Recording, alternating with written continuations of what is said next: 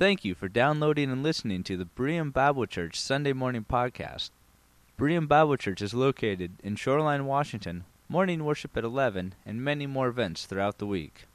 For more information, please visit our website at www.bereanshoreline.org.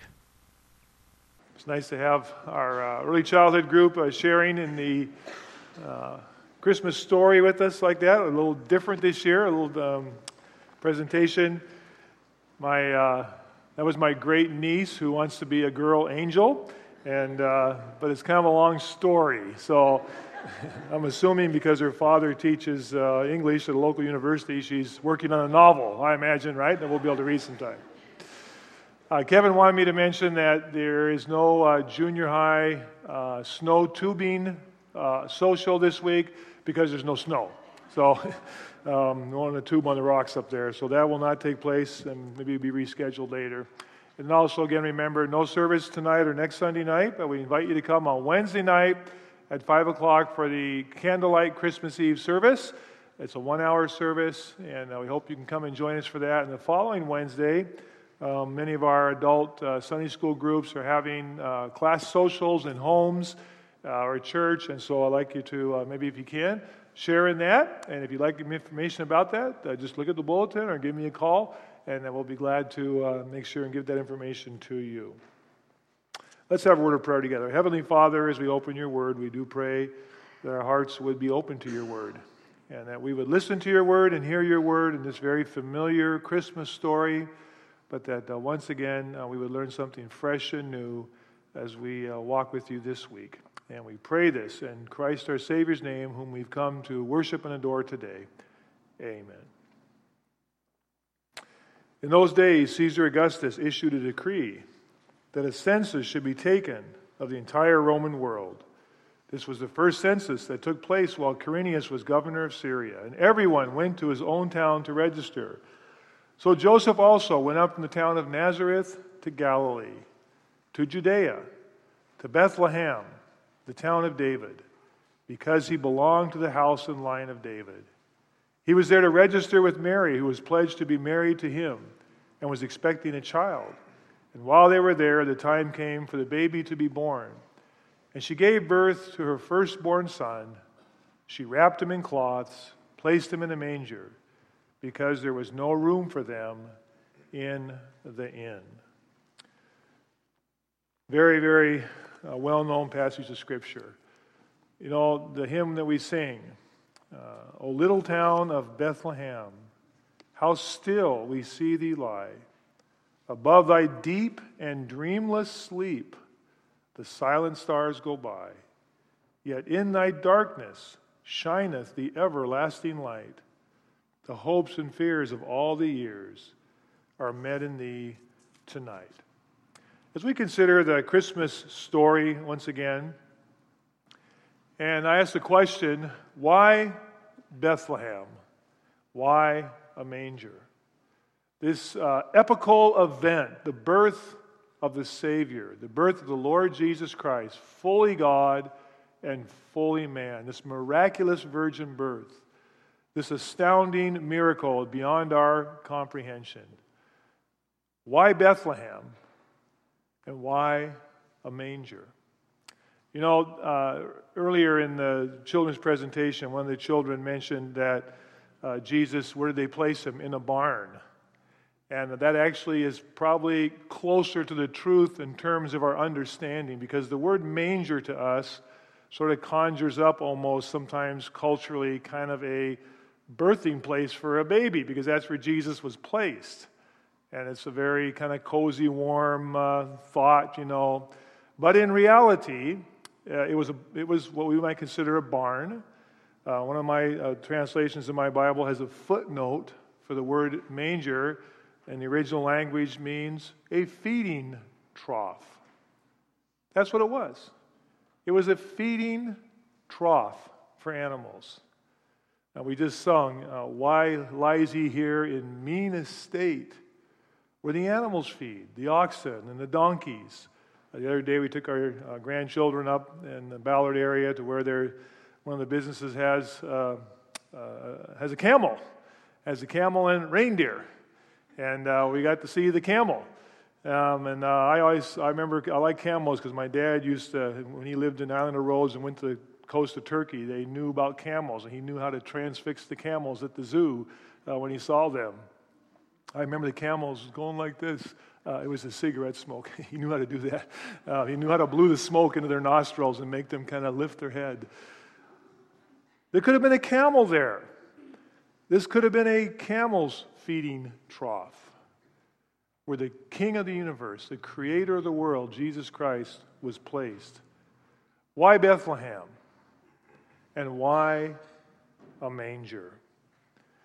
As I read from Luke as he tells the story, and Matthew tells it from a little different perspective, of course, but in Matthew chapter 2, the story of the Magi, or the wise men from the east, and when they came after Jesus was born, verse 1, in Bethlehem in Judea during the time of King Herod, Magi from the east came to Jerusalem and they asked, where is he? There's a whole other study of why were they looking? Who were they? We'll handle that maybe another time. They saw a star in the east. And the King Herod was quite upset about this because he was the king of the Jews. See, King Herod called himself the king of the Jews.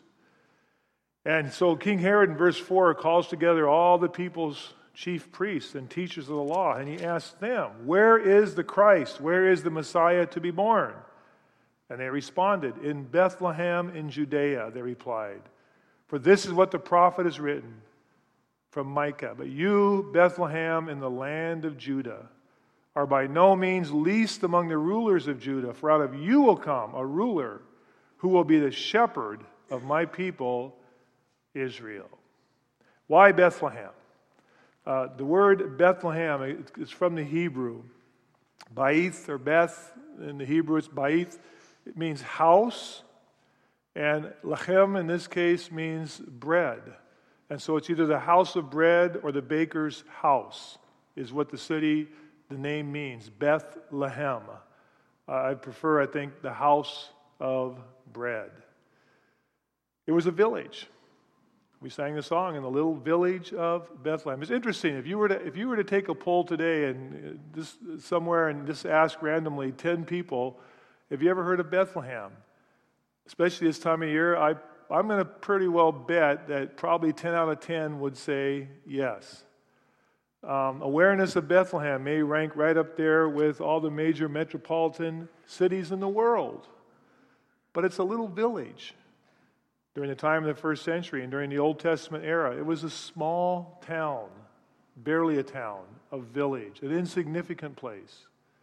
Not too far from Jerusalem. When you travel today, you don't travel too far from Jerusalem to get to Bethlehem. Why Bethlehem? There's a little background to Bethlehem. Just we'll look at it real quickly here. If you go back to Genesis chapter 35, in the Old Testament, in the book of Genesis, first book in the Bible, we have the story of the patriarchs of Abraham, Isaac, Jacob, and their families. And we also have the story of the matriarchs. These are very important in the Jewish story as well. Sarah, Rebekah, and Rachel.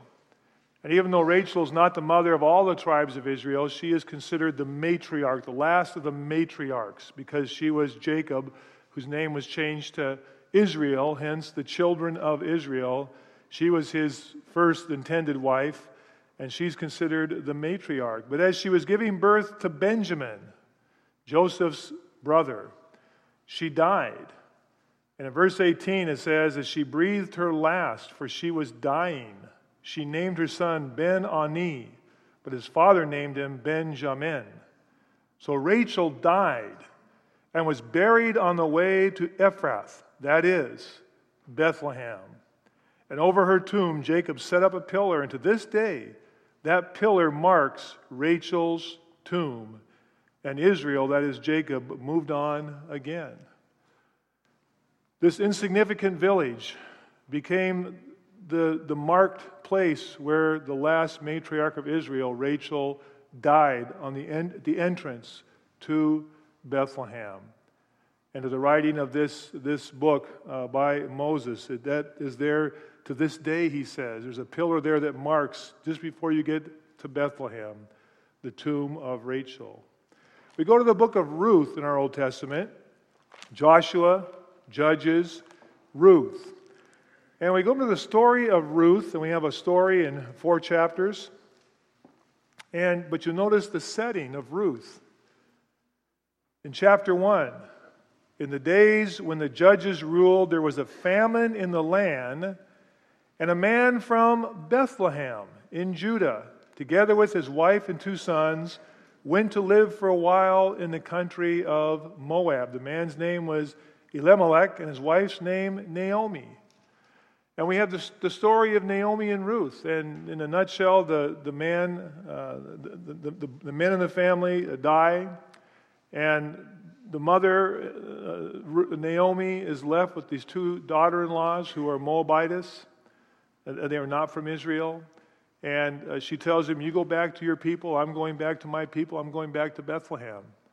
And of course, Ruth, in that very famous statement, where you go, I will go, where you lodge, I will lodge, your people will be my people, your God, my God. She chooses to go back with Naomi to Bethlehem. But in Bethlehem, they are very poor people. There is no man in the family to provide a living. And in the culture of that day, that was very essential. And in fact, they were so poor, they were among those who were allowed to go and glean the corners of the fields. For in the Old Testament, the Jews were to leave the corners of their field. They were to leave the gleanings there for the poor people to come and to take the gleanings. And as the story unfolds, her husband-to-be leaves special things for her, takes notice of her. And as the story develops, you come to the end into chapter 4 of Ruth. And in verse 11, as Boaz wants to marry her, but there's a legal issue with the next of kin and so on, but finally it takes place. And it says, and all the elders, chapter 4 and verse 11, and all those at the gate said, we are witnesses. May the Lord make the woman who is coming into your home like Rachel and Leah, who together built up the house of Israel. In verse 13, so Boaz took Ruth, and she became his wife, and she has a child. And we see in verse 16 that Naomi, her mother-in-law, took the child, laid him in her lap, and cared for him. And the women living there said, Naomi has a son, a grandson, and they named him Obed. He was the father of Jesse, the father of David. And this took place in the village of Bethlehem, an insignificant town village outside of Jerusalem, becomes the family home of Jesse, of Obed, Jesse, and then of David. In the story of David, you just turn to the next book, 1 Samuel, and we go to chapter 15 of Samuel. And I want you to think of a sort of a theme here in 1 Samuel and chapter 16. And as King Saul has been anointed king of Israel, but has failed, and God is looking for a new king. And he says in verse 1, the Lord said to Samuel, chapter 16, how long will you mourn for Saul? I have rejected him as king over Israel. Fill your horn with oil. Samuel is the prophet. Be on your way. I am sending you to Jesse of Bethlehem. I have chosen one of his sons to be the king. And so Samuel, after inquiring of God, how can I do this? Saul's going to hear about it. He goes. And he goes to Bethlehem, and he goes there to offer a sacrifice. And he finds Jesse. And he asks Jesse to bring, in verse 5, he says, I've come in peace. I've come to sacrifice. Consecrate yourselves. Come to sacrifice with me. And he consecrated Jesse and his sons, and he invited them to the sacrifice. And Jesse and his strong, good-looking young men, his sons, come with him to the sacrifice, because one of them is the new king of Israel from Bethlehem. And as they came before him, verse 6, Samuel saw Eliab, and he thought, aha, there he is. Surely the Lord's anointed stands here before the Lord. He was a good-looking, strong, tall, looked like me. No, with hair. No, big guy. In fact, we see later on the story of David and Goliath. He is there. He is there. He's the oldest. He's in the army. He appears to be an officer, but he is not about to go out and fight Goliath. But Samuel looks at him and says, man, he's big. He looks good. He looks strong. That is the king. And of course, the Lord says to him, nope. Verse 7, Samuel, do not consider his appearance or his height. I have rejected him.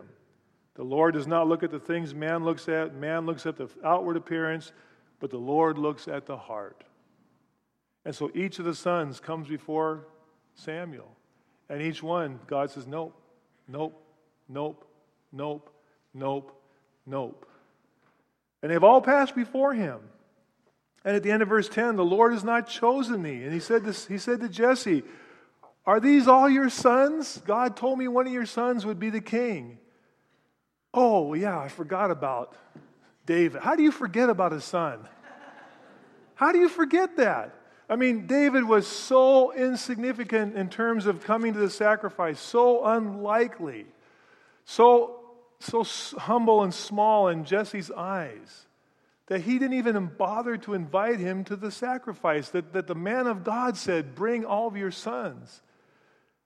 Yeah, there's still, I have one, but he's out taking care of the sheep. And Samuel says, send for him. We will not even sit down until he gets here. And in verse 12, he had him come in. He looked ruddy. He was reddish color, kind of ruddy. That's the color of the earth. He was earthy looking. Fine appearance. Handsome features. And the Lord says, rise up. He's the one. The least likely that his father didn't even think enough of to invite to the party is the one who's anointed as king of Israel. You see the theme here? The theme here is the least likely place, a least likely spot on the road to this least likely place. The last matriarch is buried. A least likely poor woman from Moab who is out picking up leftovers in the field because she is so poor and they have no hope and no future in Israel is the one who becomes the grandmother, if you will, of the line of the kings of Israel.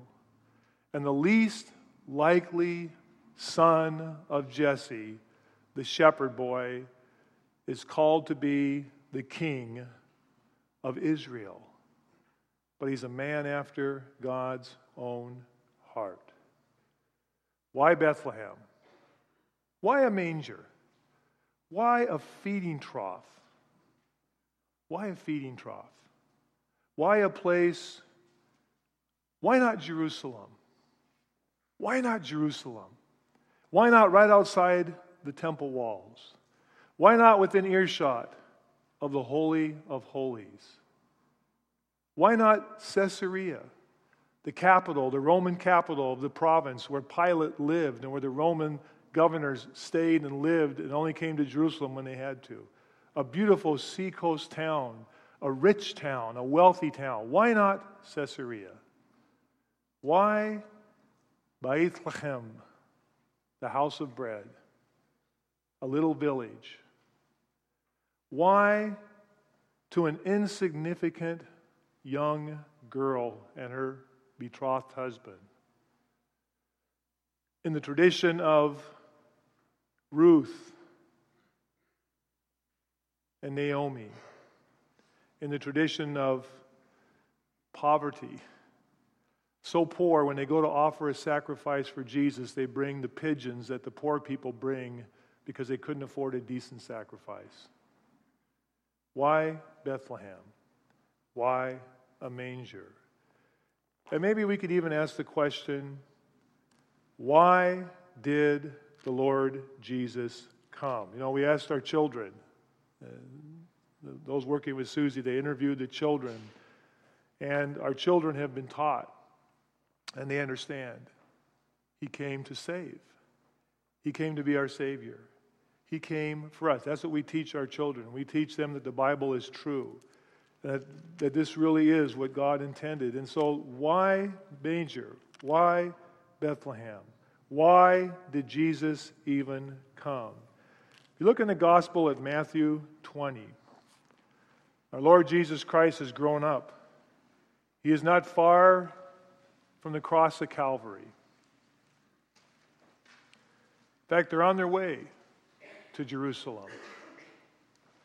And as they're on their way to Jerusalem, a couple of the disciples, their mother comes, and in verse 20, the mother of Zebedee's son came to Jesus with her sons and kneeling down asked a favor. What does you want? She said, grant me that one of these two sons may sit at your right hand and the other at your left hand in the kingdom. Jesus doesn't scold her. He tells you don't know what you're asking. But when this gets out to the other disciples, they're not too happy about this, that these guys are asking for a place of prominence in the kingdom, the coming kingdom. They believe Jesus is the king. They believe he is the Messiah, and they believe it's right around the corner. And so Jesus, verse 25, he calls them together and he says this, you know that the rulers of the Gentiles lord it over them, and their high officials exercise authority over them.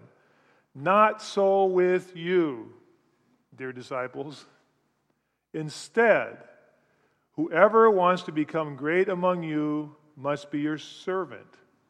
And whoever wants to be first among you must be your slave. Why Bethlehem? Why the manger? Why Christmas? Just as the Son of Man did not come to be served, but he came for two reasons. He came to serve, and he came to give his life as a ransom for many. The simple answer, why Christmas? Jesus tells us right here. Jesus came for a purpose, and the purpose was to die on the cross of Calvary, to give his life a ransom for many. But in order for that to have any effect on our lives, in order for it to have an effect on my life so that I could be cleansed from my sins and I could be forgiven for my sins and I could have eternal life, the one to go to the cross of Calvary had to be a human like me. Because only a human can take my place and pay for my sins. It has to be a human. But only God is completely and intrinsically holy and pure. And only a holy and pure sacrifice can satisfy God's justice and judgment against sin. Therefore, the baby born in the manger of Bethlehem had to be 100% God and 100% human. To be 100% God means he could never sin. He must be perfect. But to be 100% human means he can identify completely with your humanity and with mine. And the reason for Christmas, Jesus tells us right there, the Son of Man came to give his life a ransom for many. That's number one. The number one reason why we celebrate Christmas. The number one reason why this day is so important to us. Whether it was December 25th, whether there have been other traditions that have come into it, it's what it means to us. And what it means to us, yes, we have chosen a day. The Christian calendar has chosen a day to set aside to remember the birth of our Savior, Jesus Christ, because he came for the reason to ransom us from Satan and from sin. The Jews knew well about this. They knew the story of Passover, where the sacrificed lamb, the blood was put there to cover the door so the firstborn son would not die. And therefore each firstborn son was bought back and given to God as Jesus was when his mother and father brought him to the temple. He came to give a ransom. But you also notice that Jesus said, I specifically came to be a ransom. And I did not come so that I could be served. You serve kings. You serve them. You do what they tell you to do. You please them. That's why you're always happy. That's why when Nehemiah went before the king that day, and the king said, Nehemiah, I noticed you're downcast. You're not very happy. And Nehemiah quickly prayed to God because that could have cost him his life. You're never unhappy in the presence of a king. You're always happy because it's the king. They are to be served. But Jesus said, I'm not here to be served. I am here to serve. And if you want to be like me, he told his disciples, and if you want to be great, if you want to be first, then you must become the servant of all, and the last will be first. Why Bethlehem? Why a manger? Because it completely fits with God's way of doing things. He doesn't do things the way we would do them. He doesn't do things the way the world would do them. He specifically and he purposely does it differently. He specifically chose, way back in the Old Testament, a little village that was insignificant and always would be insignificant. He chose that place to bring the Messiah, the God-man. He specifically chose that there would be no place for this baby to be put into a bed, a decent bed, upon birth. But instead, he was placed in the most, not humble, but humiliating. One of our children said, were you born in no, I was born in a hospital. To be placed in a feeding trough with the oxen and the donkeys and maybe the camel nearby being interrupted from their meal. We assume fresh hay was put in there. But you know, when a baby comes, things can happen fast. But God did it on purpose. And Jesus grew up to a poor, common family. Because this is how God does things. Now I want you to notice how this impacts you and impacts me. In fact, it just so happens that this passage was already read this morning. If you turn your Bibles to Philippians chapter 1, Paul's epistle to the church at Philippi. It was read during our Advent candle lighting this morning. But in Philippians chapter 2, the Apostle Paul, speaking to Christians, speaking to people who have placed their faith in Jesus Christ as their Savior, who have received and believed this story of the incarnation, this unbelievable, miraculous story that baby in the manger was fully God and fully man, that he went to the cross of Calvary and he died. He was God, but he died. But he rose from the dead, victorious over sin. And they embraced this. They accepted it. They believed it by faith, this simple message that we preach today of salvation. That you can receive Christ's forgiveness for your sins by acknowledging and admitting your need for salvation and accepting that Christ was God. He died on the cross. He paid for your sins. And you come by faith and you receive this message of hope and the message of the gospel. And he writes to these people just like us who believe this. And he says this in verse 5. Your attitude, Philippians, this is the Apostle Paul speaking, your attitude should be exactly the same as that of Christ Jesus, who, being in very nature God, did not consider equality with God something to be grasped or held onto, but he made himself nothing, taking the very nature of a servant, being made in human likeness, being found in appearance as man, he humbled himself and he became obedient to death, even death on the cross. Therefore, God exalted him to the highest place and gave him the name that is above every name, that at the name of Jesus every knee should bow in heaven and on earth, under the earth, and every tongue confess that Jesus Christ is Lord, to the glory of God the Father. But Paul tells me, Jim, if you're truly a Christian, then you should have this same attitude. You should have this same mind of Christ Jesus, who chose to become a servant. Yes, he was the leader of all. He was the God of the universe. But he chose specifically to become a servant. He humbled himself, and he gave himself for you, Jim. You put your name in there. He gave himself for you. And it's because of that, in the verses previous to this, in verse 2, Paul says, make my joy complete by being like-minded. How do you do this? How do you have the mind of Jesus Christ? He tells you right here. Be like-minded, having the same love, Christians, being one in spirit and purpose.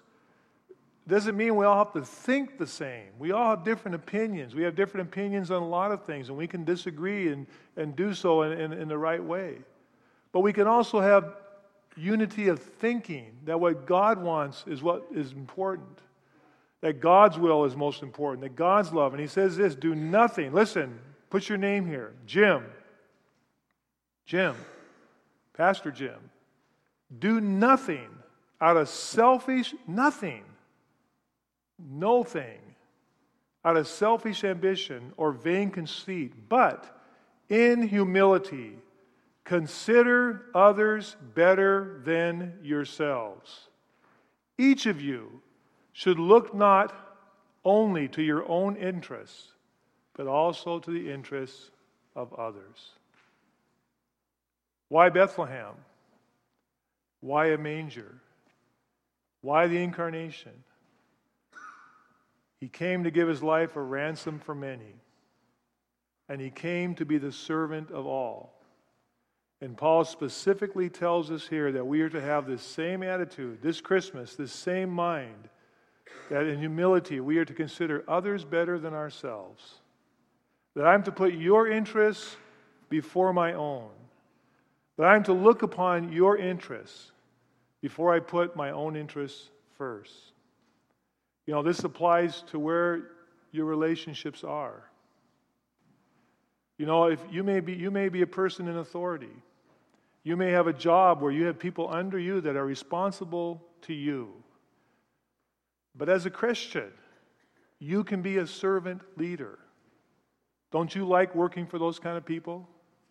Don't you like working for people who understand that they can be in leadership, but they are there to make you better, to make the company better, to do good things, to lead and to serve?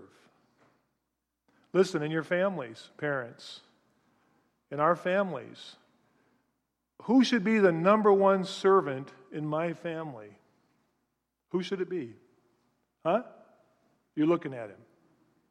I am to be the number one servant in my family because that is my role as the spiritual head of my family. And parents, to find that balance where we have authority and responsibility and leadership, but we are servants. As members of a local church body, we are to be servants to one another. We are to serve those children that we saw on that screen. We are to think of them as more important than us and ourselves. We are to have the mind of Christ Jesus. This is why Bethlehem. This is why the manger. This is why it fits perfectly. And in closing, 1 Corinthians. This powerful passage in 1 Corinthians chapter 1 where Paul once again explains this so clearly that every one of us can relate to. Why a manger and why Bethlehem? 1 Corinthians writes this early church at Corinth. It begins in verse 18 of 1 Corinthians chapter 1. The message of the cross is foolishness to those who are perishing, but to us who are being saved, it is the power of God. The very message of our, quote, religion as Christians and of Christianity, that our God would come and die on the cross to pay for our sins. Paul says it's foolishness to the world. It's ridiculous. It's ridiculous. But in verse 25, the foolishness of God is wiser than men's wisdom. And the weakness of God is stronger than men's strength. Now look at verse 26. Brothers, and we can put sisters here, brothers, sisters, all of us, church, family of God. You, me. Think of what you were when you were called. Look around you, Corinthians. Not many of you were wise by human standards. Not many were influential. Not many were of noble birth. Look around, he says. Where are the wise? Where are the noble? Where are the famous? There's some. But look around, he says. That's not who you are. That's not who we are. We are just common, ordinary, average people. But God specifically Verse 27, chose the foolish things of the world. Yes, that's me. That's us. Chose the foolish things of the world to shame the wise. God chose the weak things. Yes, that's me. A weak thing. That's us. To shame the strong. He chose the lowly things. That's me. And the despised things. That's me. And the things that are not, to nullify the things are. Why? Why a manger? Why Bethlehem? So that no one may boast before him. It is because of him that you are in Christ Jesus, who has become for us wisdom from God. That is our righteousness, holiness, and redemption. Therefore, why? Here's why. As it is written, let him who boasts, boast in the Lord. I got good news for you, friends, this Christmas. Do you sometimes feel weak? You sometimes feel inadequate? Do you sometimes feel like if people really knew what you were like, they may not like you very well? Or they may reject you? Do you sometimes feel like everybody else is probably so much better and so much more spiritual and so much smarter than you are? I got news for you. Every one of us feels that way. Because we are the foolish, simple, common, ordinary people of this world. And God has specifically called us and revealed himself to us and brought us to himself in faith in Christ Jesus so that the glory will go to him and not to us. And God has given us the privilege of being called by his name, Christ ones, Christians. And God has specifically given us the privilege of being the greatest servant in our family, in our workplace, in our neighborhood, with our friends, and in our church, to our children and to our grandchildren.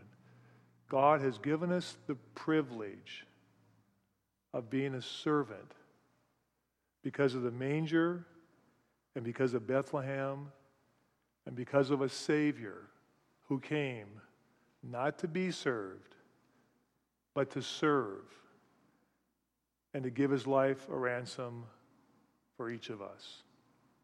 You have a great Christmas gift to give this Christmas.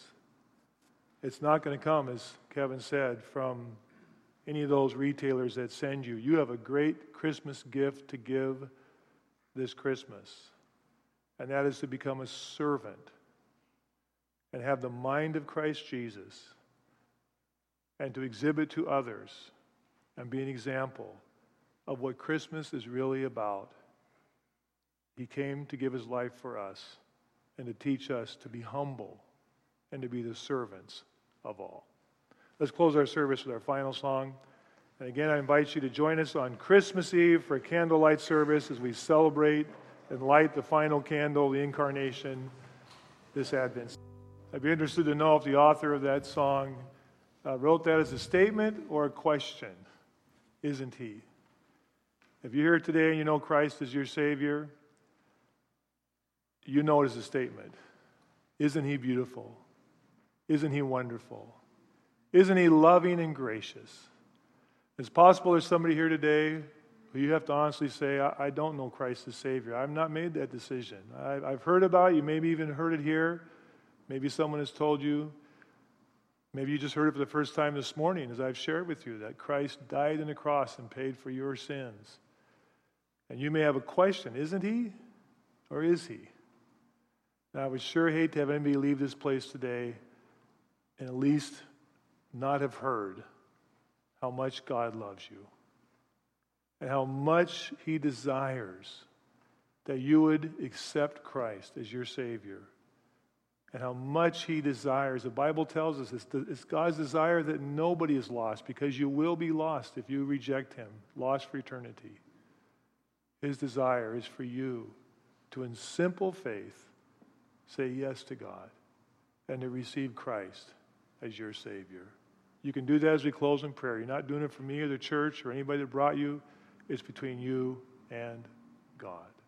Heavenly Father, I do pray just a moment of quietness if there be a person here today who has never accepted Christ. I'm not talking about those who have, but if they've never accepted Christ as Savior, Lord, in this moment of quietness, would they, and would you, dear friend, just humbly say yes to God? I know I'm a sinner. I know I can't save myself. I have heard that Jesus Christ died on the cross and rose from the dead and has offered me forgiveness for sins and payment for my sins. And I wish to receive in simple faith your grace and your forgiveness. Would you tell God that? And Father, for those of us who have accepted Christ as Savior, we do leave with an affirmation and a statement today. Isn't He wonderful? Isn't He gracious? Isn't it good to be forgiven? Isn't it good to know we are part of your family?